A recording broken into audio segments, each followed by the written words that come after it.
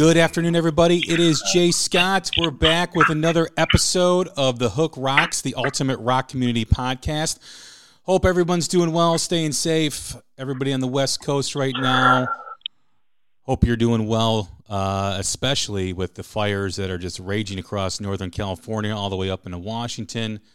Hopefully, by the time this airs, things have settled down a little bit, but a lot of recovery over there. The whole country is concerned and, just trying to get right back into it. So, but we're here for you like we always are, talking rock music, talking about new bands, talking about interesting rock topics. And today we have from the Brazilian band Ego Kill Talent, we have Theo Vanderloo. What's going on, Theo? How are you? I'm good. What about you? I'm awesome, man. Thanks for doing this. I got turned on to you guys about a month ago and just been way into you guys, gone down the rabbit hole of Ego Kill Talent a couple of times and just impressed with your music and just awesome stuff. Thank you, man. That's great to hear. Thank you, man. We've been working hard. We are very happy with the new album, and it's always great to hear that our music is connecting to people, So I'm really happy to hear that you like it. For sure. So as we always do, every time we have a new first-time guest on The Hook Rocks, we always ask the same question, and that question is the essence of the show, which is just like every rock song has a hook that sucks you in.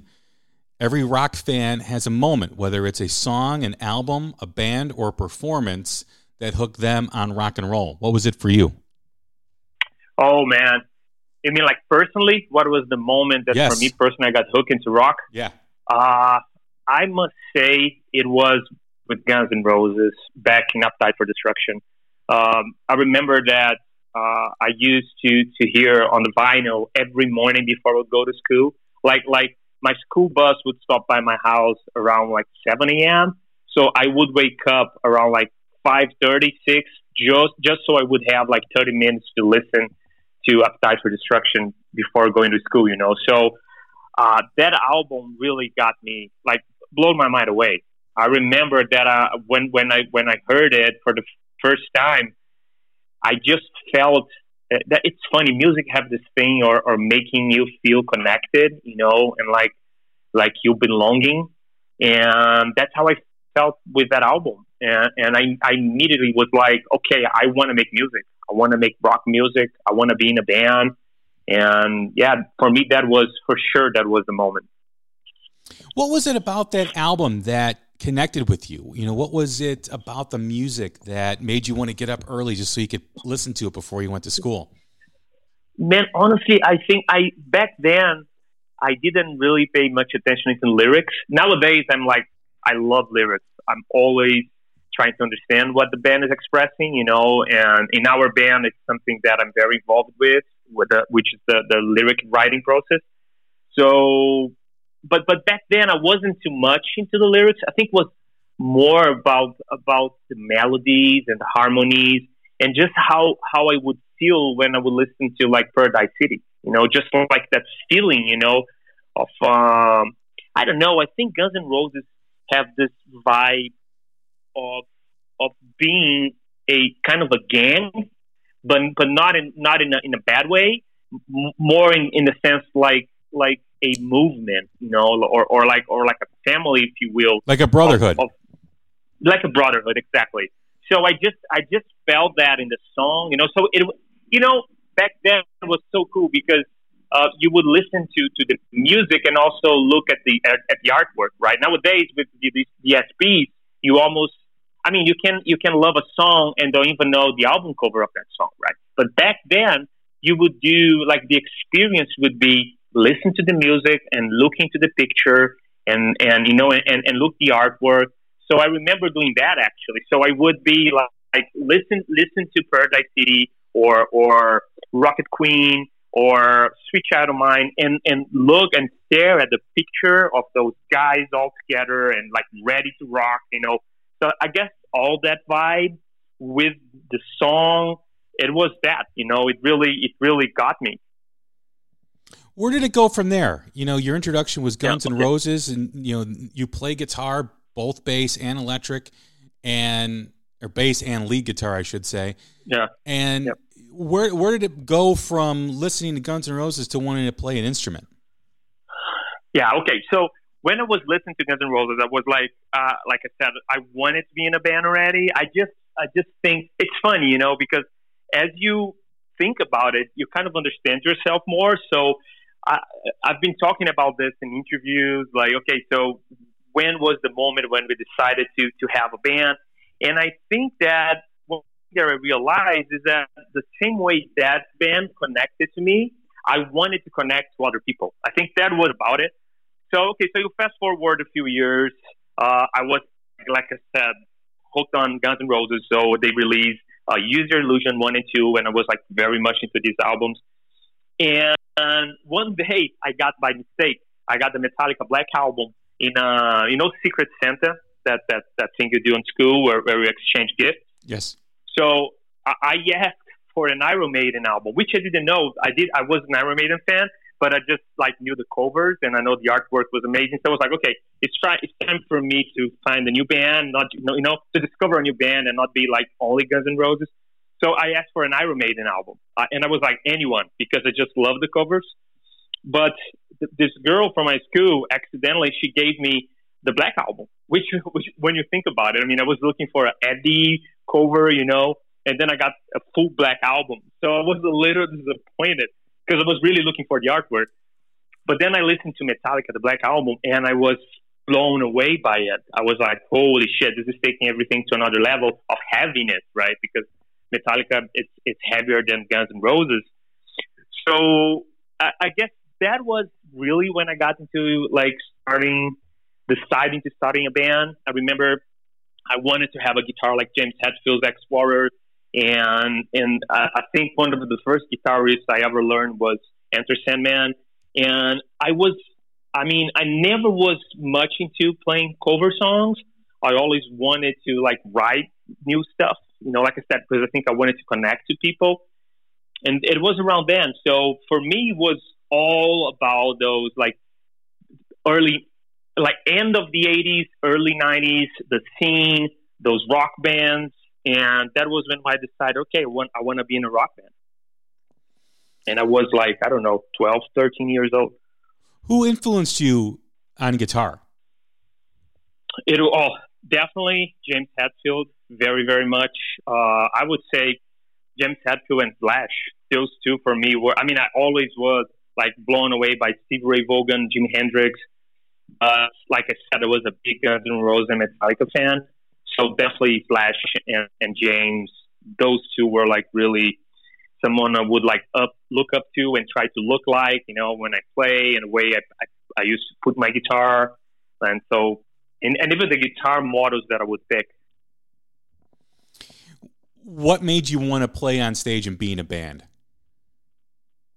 Yeah, it was like I said, man, it was definitely that feeling of trying to say something that would somehow connect to other people, because music have this thing, which is, when you stop to think about it, it's crazy. We are a band from Brazil. My family is from Holland. And so I've been always in between Europe and Brazil. And I went a lot to the U.S. when I was young because my dad lived there for a while. And music is something that just connects everyone. So I think this is fascinating. When you talk to someone in Amsterdam and someone, I don't know, in LA or New York, and someone in Rio, that same song of a band can make all of them feel the same and relate to it. And I think that was the main reason, I think music breaks the barrier that separate us and just reminds us that we are all the same, deep inside, What about the history of Ego Kill Talent? How did you guys form? Where did you guys come from? Okay, so we are all from different cities in Brazil. Jean, who is one of the drummers, because we have two drummers in the band, he used to play on Sepultura. And I used to have another band with Rafael, who is the other drummer in the band in Eagle Q Talent. So when we had this other band, we toured with Sepultura. We supported Sepultura in Europe. We did some shows together, and that was how we met Jean. So you fast forward a few years, Jean ended up leaving Sepultura, and we had this thing in common that we both were living in São Paulo, but none of us was from São Paulo. So we had this kind of thing in common, which is, I'm here, but I'm not from here. So he left Sepultura and he called me and he was like, "Do you want to grab a coffee?" And I said, "Yeah, sure." So we went for a coffee, and he was like, "I just left the band. Not sure what I'm going to do, if I'm going to go back to my hometown or if I'm staying here. What are you up to?" And I was like, "Yeah, man." Back in that moment, I wasn't even like playing guitar. I think I was like for 5 years, like without even like touching my guitar. I was working as a music festival promoter. So I was like into the other side of the business. And he was like, do you want to jam? And I said, "Yeah, man, I haven't played guitar for years." And he was like, are you crazy? Let's just jam. So we started jamming and, drafting some songs. And we were like, we're doing some cool stuff here. So at some point, I remember that John Domayan from System of a Down, who is a very good friend, the drummer, he called me and he was like, "Okay, I'm heading to Brazil for holidays." He was here like for a 1 week vacation or something. And he was like, do you want to meet up? And I said, "Yeah, sure." So we met up, around to the studio, and he didn't know I had a band, and was like, "Yeah, I got a news for you. I think I have a band." And then I said, "We're going to play for you and see if you like it." So we played like 3 songs. We didn't even have a singer back then. And he was like, "Okay, I think you guys have something solid. I think you have some you guys found something, some like artistic expression that you should perceive, and develop." And that for us was a big push, right? Because the guy is this huge band, and he thinks we have something. So we decided to move forward, and we found a singer, and decided, to pick a name, and we were all friends way before we had this band together. We already knew each other for like at least 15 years. And one thing that was like a common ground for all of us was really talking about, the challenges in life and how you can be your own, worst deceiver. And that's the ego, right? That's like that part of you that it's always scary. And because of that, make some like poor decisions and poor choices. And we've been, as friends and not even as musicians, we were like always, discussing about our weaker points. And we decided we should look for a name that would translate what we believe in and a message, like a statement of something that we would love to talk about, because we knew that if we put a band together, when we start giving interviews, people will ask stuff like, why the name of the band? And we wanted to talk about this because that's something that we all were always dealing with and have like much pleasure from talking about, So that was how we decided to pick the name. I remember we were looking for a name that was also a statement. And there is this saying, too much ego might kill your talent. And we looked at that, and those 3 words, Eagle Q Talent, just jumped. And we were like, yeah, I think that's the name. And that was how we picked the name. And since then, we've been playing, and it's been like an awesome ride. That's one thing that is really unique about the name of the band, because it's a message, as well as something that, people can identify with, as well as a statement you guys want to make. So it's very unique in that not a lot of bands name themselves, and have a message within their name, which is really cool. And it's like I said, it's very unique. It's not done very often. Were you guys nervous that people may not get it, or maybe not, connect with it right away? Or was it a plan from the very beginning to talk about this message whenever, the band is interviewed or convey a message to whenever the band is communicating to their fan base? Yeah, well, when we looked at those, like I said, we looked at that saying, "Too much ego might kill your talent," and we just loved it. And when we saw those three words, we were like, okay, those three words are like when they put them together, they are strong. And we didn't put like kills on purpose because we just feel like it's more visceral, like ego kill talent. It's more like we just felt like it was more artistic for some reason. So in the beginning, we were like, okay, we really relate to this name. We really relate to what it's standing for us.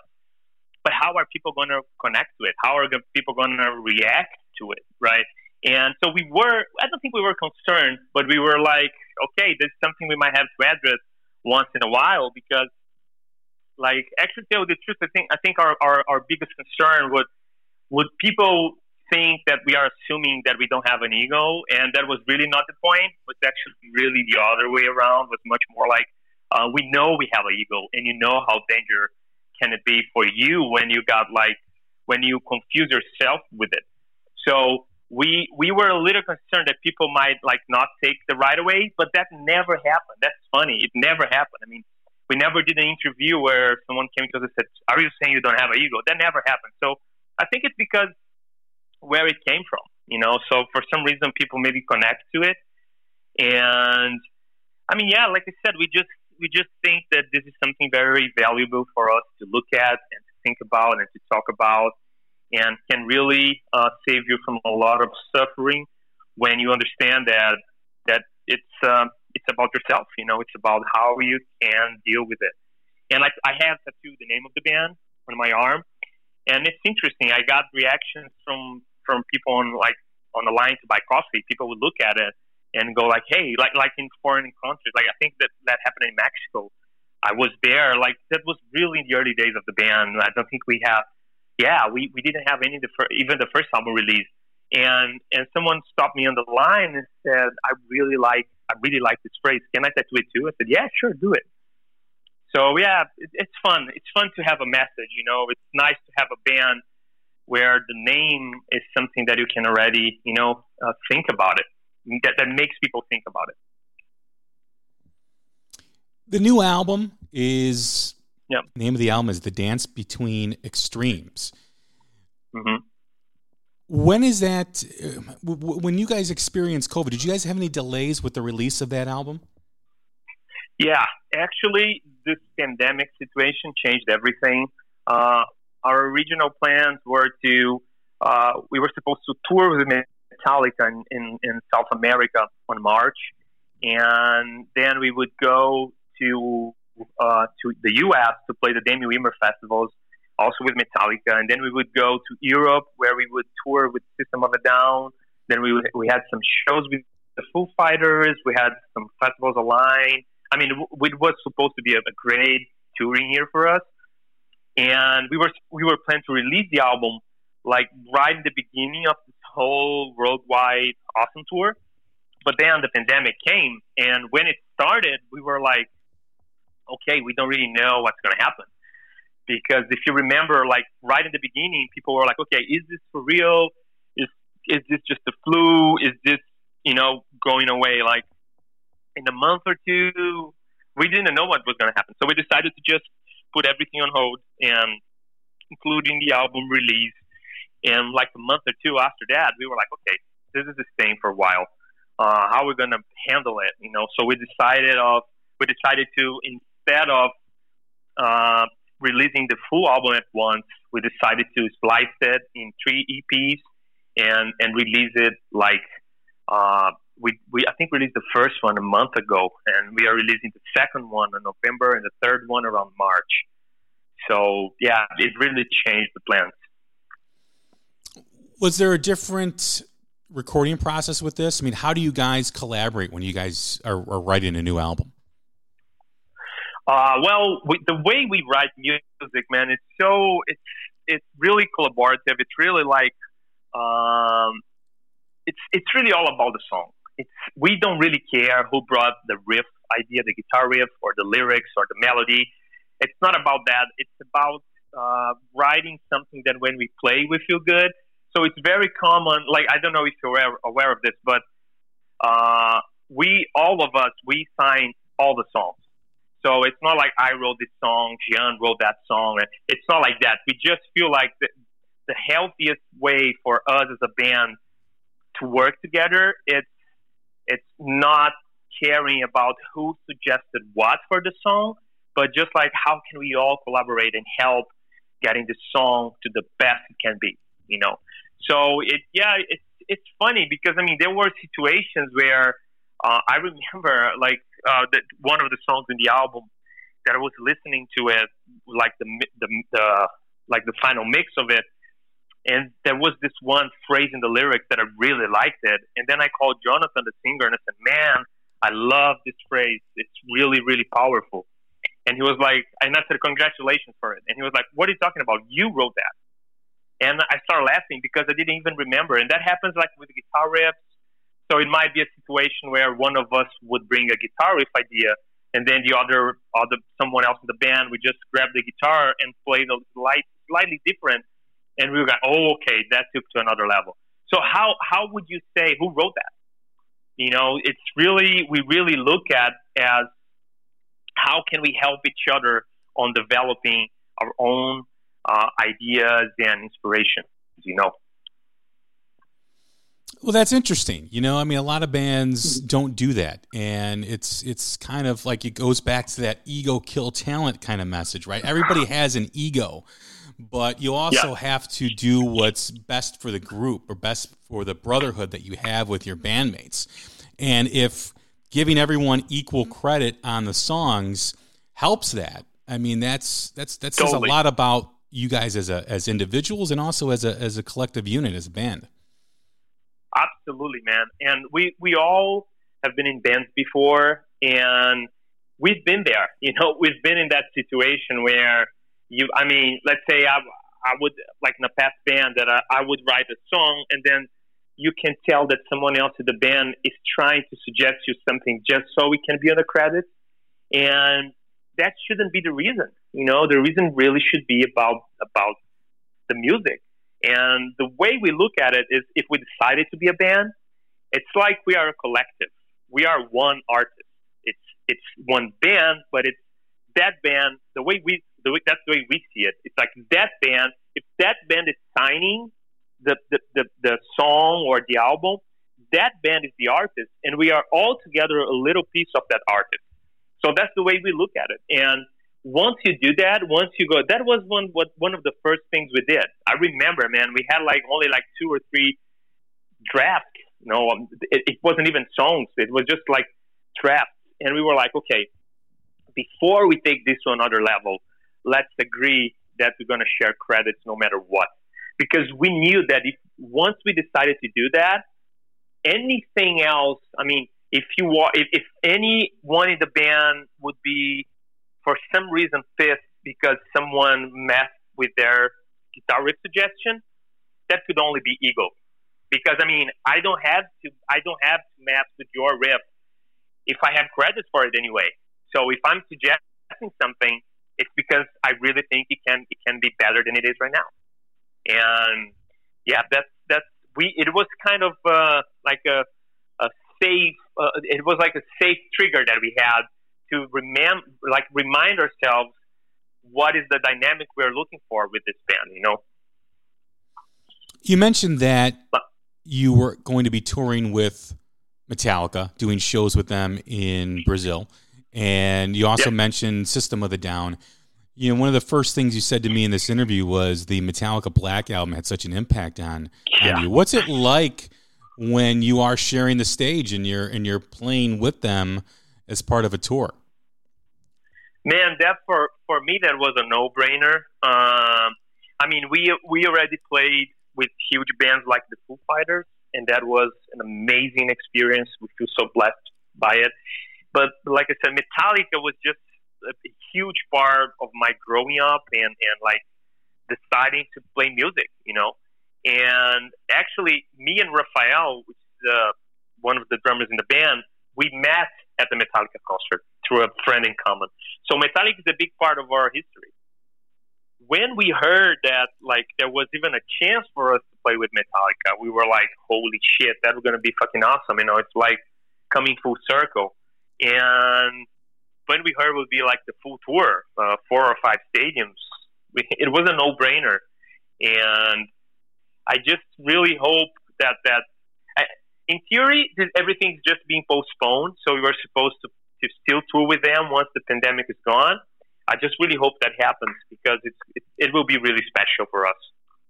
What is the state of the pandemic in Brazil? I know there's been a lot of controversy here in America as to how it's been handled and why it continues to affect people all across this country. And I also know, in doing the little bit of reading I have about the effects of it in Brazil, I know there's been controversy there as well.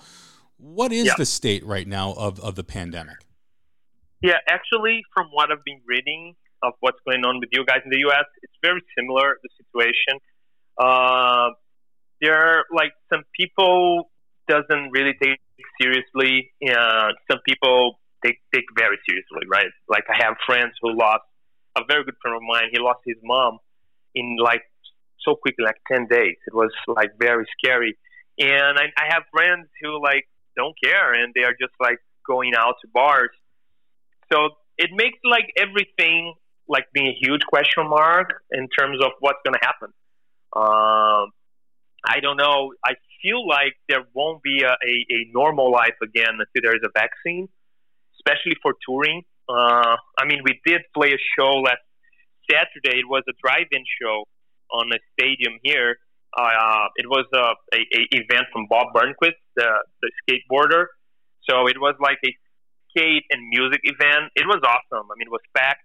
But it's so weird to play for cars, man. It was such a weird situation. Like, inside a stadium, huge stage, 200 cars, and in between songs, silence, or some honks.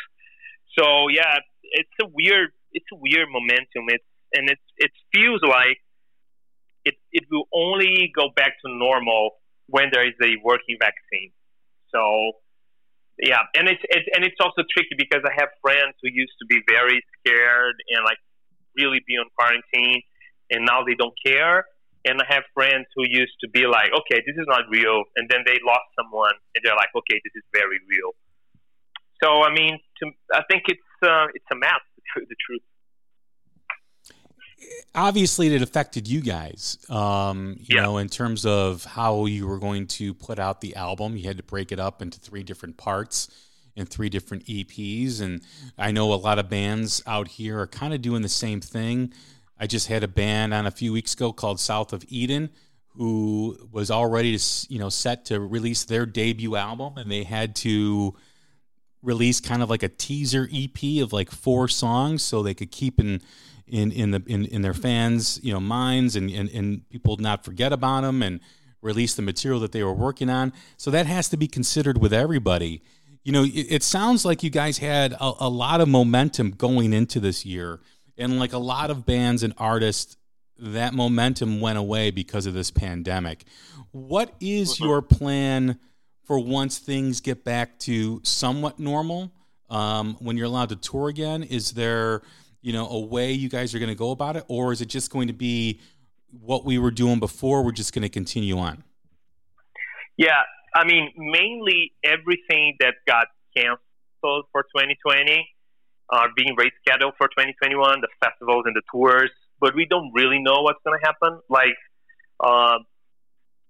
for now, we have a bunch of European festivals for the summer confirmed for 2021, but who really knows, right? I mean, if the pandemic is still, if there's still transmission going on in Europe, they might just cancel everything again. I guess that for us, we just feel like as soon as touring is possible, we want to tour as much as possible because we really are a live band. For us, it's really all about playing live, and it's a big part of our artistic expression, if you will, just because there is a extra connection that you have with the crowd that you can't really have through an album. So we just really want to tour, man. We just feel like we can't wait to perform this album live. Although we haven't even already fully released, we're already working on new songs and writing some new stuff. because we feel like we must be ready to have as much songs as possible once we can tour again. Yeah, I mean, that's so important, right? Because you're basically losing a year of touring, losing a year of, getting behind the album that you guys wanted to release. I know there was a lot of excitement for the new album from you guys, and to kind of put that on pause, well, what do you do? Well, I know there's a lot of bands out there that are writing music because, like you said, money is made on touring right now.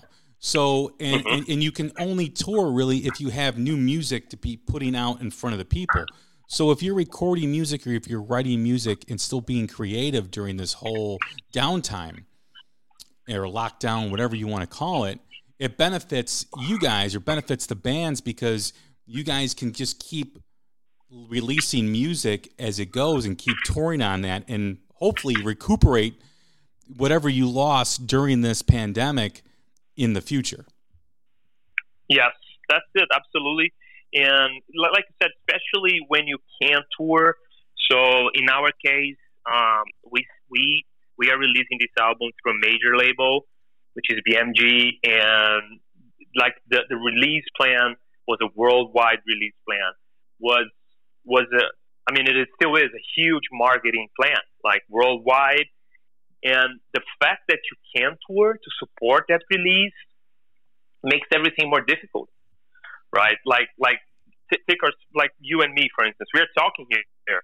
The right quote unquote thing to be happening would be for me when I finish this interview to say, okay, so see us live in our US tour in a month or two, right? And even meet you in person. So imagine with the radio stations and everything, touring is a big part, especially for a new band. And once we can't do that, it really messes everything, And that's why we feel like also, okay, so we don't know when this is going to end. And if this album is already fully released, we should be working on a new album and have, like you said, have new material to be released when touring is possible again. What excites you about the new music that you are releasing right now? Everything. We just, like I said, when we write music, we just really, really put the best we can on it. It's a process of going through your feelings, and also sometimes even like in between the band, you gotta like sometimes really try to explain what you want to express with it, and then someone else in the band can help you to do that even better. So it's just like the building of the album and the building of the songs. It just has so much of us in it, right? That we feel like, okay, we want to share this with the world because we feel this really represents us. So just where it came from, because it comes from a true place within us. So, and the way we recorded at the 606 studio, the Foo Fighters studio, we were like there for 2 months in LA, the whole band sharing a house and being together and, final adjustments on the writing and all that just really, it's really in the album. It's really there. It's us, and yeah, we feel the whole album. I mean, all of us, we love every single song in this album, every single one. Like anyone in our point of view, any of the songs could be the single of the album because we love all of it. And it feels great to release something like that, Rock and roll in America has taken a back seat, unfortunately, over the past decade plus. The struggle for relevancy is apparent every time you watch a show like the Grammys or the Rock and Roll Hall of Fame, where sometimes they don't even show the awards. Sometimes they're telling you that artists from other genres are now rock and roll. Yeah. Advertisers really want nothing to do with rock and roll. The classic rock fans won't listen to new rock music. They're kind of set in their ways. It's a struggle. I do believe, though, that the best or better times are ahead with the new rock bands that are coming out, whether it's, the Greta Van Fleets, the Struts, Ego Kill Talent, Massive Wagons from the UK, so many other bands that I'd love to name. When you are performing in Brazil and you have, a following, a fan base, what is rock music like, or what is the popularity of rock music, the rock scene in Brazil? I think the situation described is very much similar everywhere in the world. But there is one thing that is very different. I think it really differs rock and roll from any other kind of music and every genre. It's the fact that the rock and roll fans, rock music fans, I think they connect to the artist in a deeper sense, if you will, and that makes a world of difference. Like you can, and I have absolutely nothing against country music or pop music. I think it's all expressions of art, and if it's true to whoever is writing them, the songs, that's great, and keep doing it, right? Because it's expression of their selves. But with rock music, it's just something that you feel the connection with the fans. It feels like are in a deeper level, and I'm talking this coming from, like, I have friends who are artists of other kinds of music, right? Like I have a friend who's a big country music artist, and I know people that are like more into hip hop. But the thing is, there's just something in the way that the fan look at you when you're a rock music guy or a rock artist. It just feel like they look you in the eye and they say, that song, it really helped me through this moment of my life, and I will never forget that. And I think this kind of connection goes a long way. In the other hand, when you're talking like more party music, it's more, I don't want to say the word shallow, but it's more, it doesn't last that much. They are looking for the next party music soon enough. What's the next party song? I want that. And with rock, it's just like you keep revisiting that feeling and that connection. And I don't know, I just think this goes a long way. That's how I see it. So I don't think rock will never die. I think it might have momentums where it is like, and more of like on the top of the charts, and moments going to be like lower in the charts. But I think it will always be there. And it's also what it stands for, right? Rock is an expression of questioning. It's a big, when you stop to think about it, I mean, when you think questioning life, this is philosophy. So in a sense, you can say that rock is more a philosophical kind of music than, let's say, party music. It's more like maybe when you are alone and you are getting more mature, you connect to it even more. And so that's my vision of it. There's no doubt we have other kinds of music that are much more popular right now, but I think rock will always be there. I do too. When you think about how people consume music, I think people who like to listen to pop and other forms of other genres of music, those are you're music consumers, right? So music fans are the rock and rollers. They're the ones that once you're a fan of rock music, you're always a fan of rock music. It never leaves you. There's a connection to it that is different than any other genre out there. I totally agree. Yeah, but it just, I don't think it'll ever die. It just, sometimes it takes a back seat to a lot of other genres. And I do think that, there's also, in terms of relevancy, the fact that advertisers are now gearing, their commercials or, their TV shows with more of a hip hop, pop style music. Like you talk about the Super Bowl where it didn't even have any rock and roll in it. But as I said when we first started this topic, I do believe that there's so many new great bands out there that 2020 I thought was going to be a big year for rock and roll. I think 2021 is going to be a big year for rock and roll because rock and roll has always relied on the angst and, the middle finger of, the youth and how it connects. And I think with this pandemic, with people being locked up and cooped up inside, I think that that's there. and rock and roll has always been a healing power for that, or been able to connect with people going through that. So I think rock and roll is going to explode once this is over.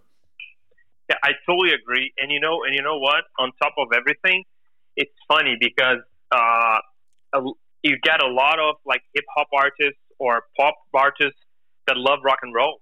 It's kind of a common ground for many different musicians as well.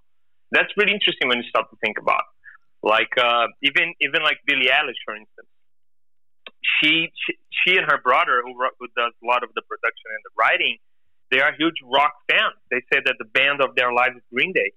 So it's interesting that too, how rock also connects many different kind of artists. They have a common ground in rock. So that's also interesting. When you talk about rock music in Brazil, there's your stadiums, there's your clubs, there's your theaters.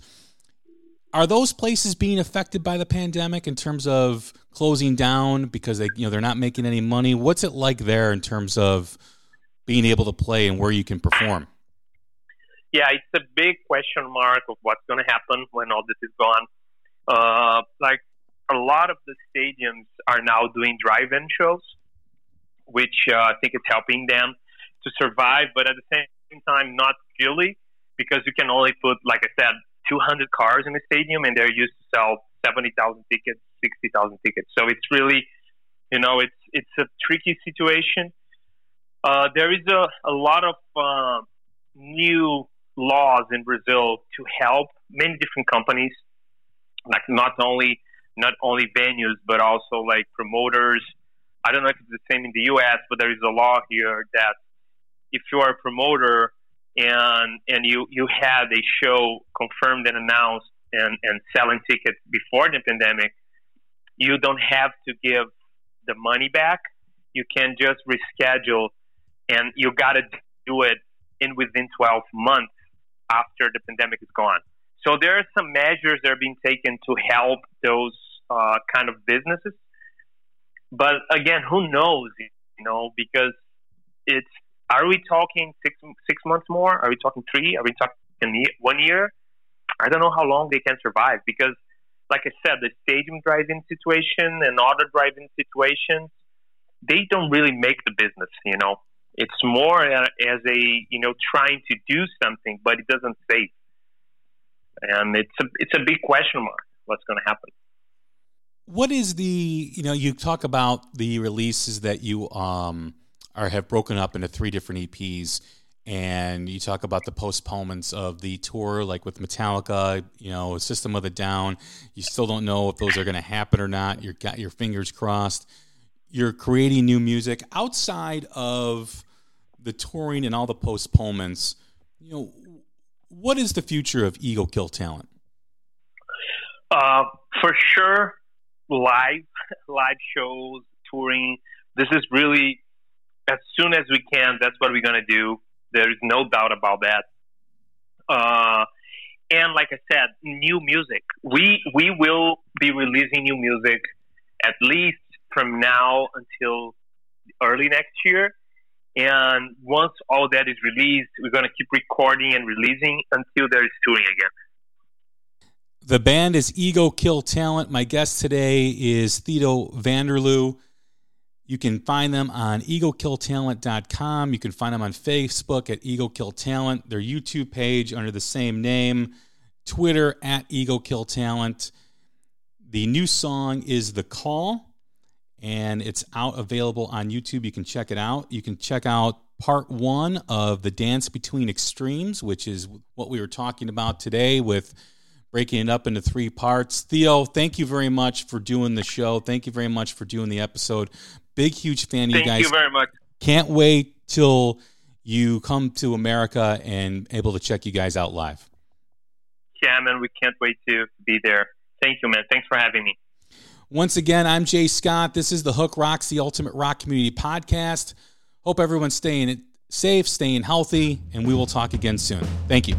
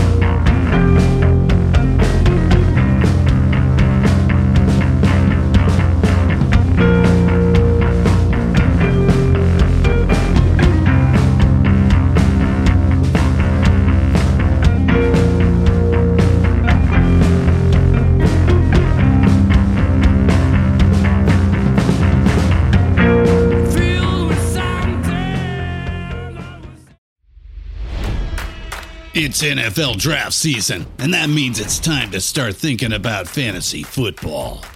FantasyPoints.com features industry-leading experts and prognosticators using proprietary hand-charted data to help you score more fantasy points. FantasyPoints.com is the place to go for whatever kind of fantasy football you play. Whether you play fantasy football, daily fantasy sports, or do a little bit of everything, Fantasy Points has the meticulously researched content to guide you to victory. And why wait for the fall? Fantasy Points also covers the new spring football league, the UFL. Join the guru, John Hansen, Scott Barrett, Joe Dolan, and other massive names in the fantasy football universe with an exclusive offer. Use code Pantheon for 15% off any Fantasy Points package, including the all-in package, with access to every article, tool, and data nugget that Fantasy Points has to offer. That's FantasyPoints.com and code Pantheon for 15% off at Fantasy Points. FantasyPoints.com, code Pantheon. Score more fantasy points.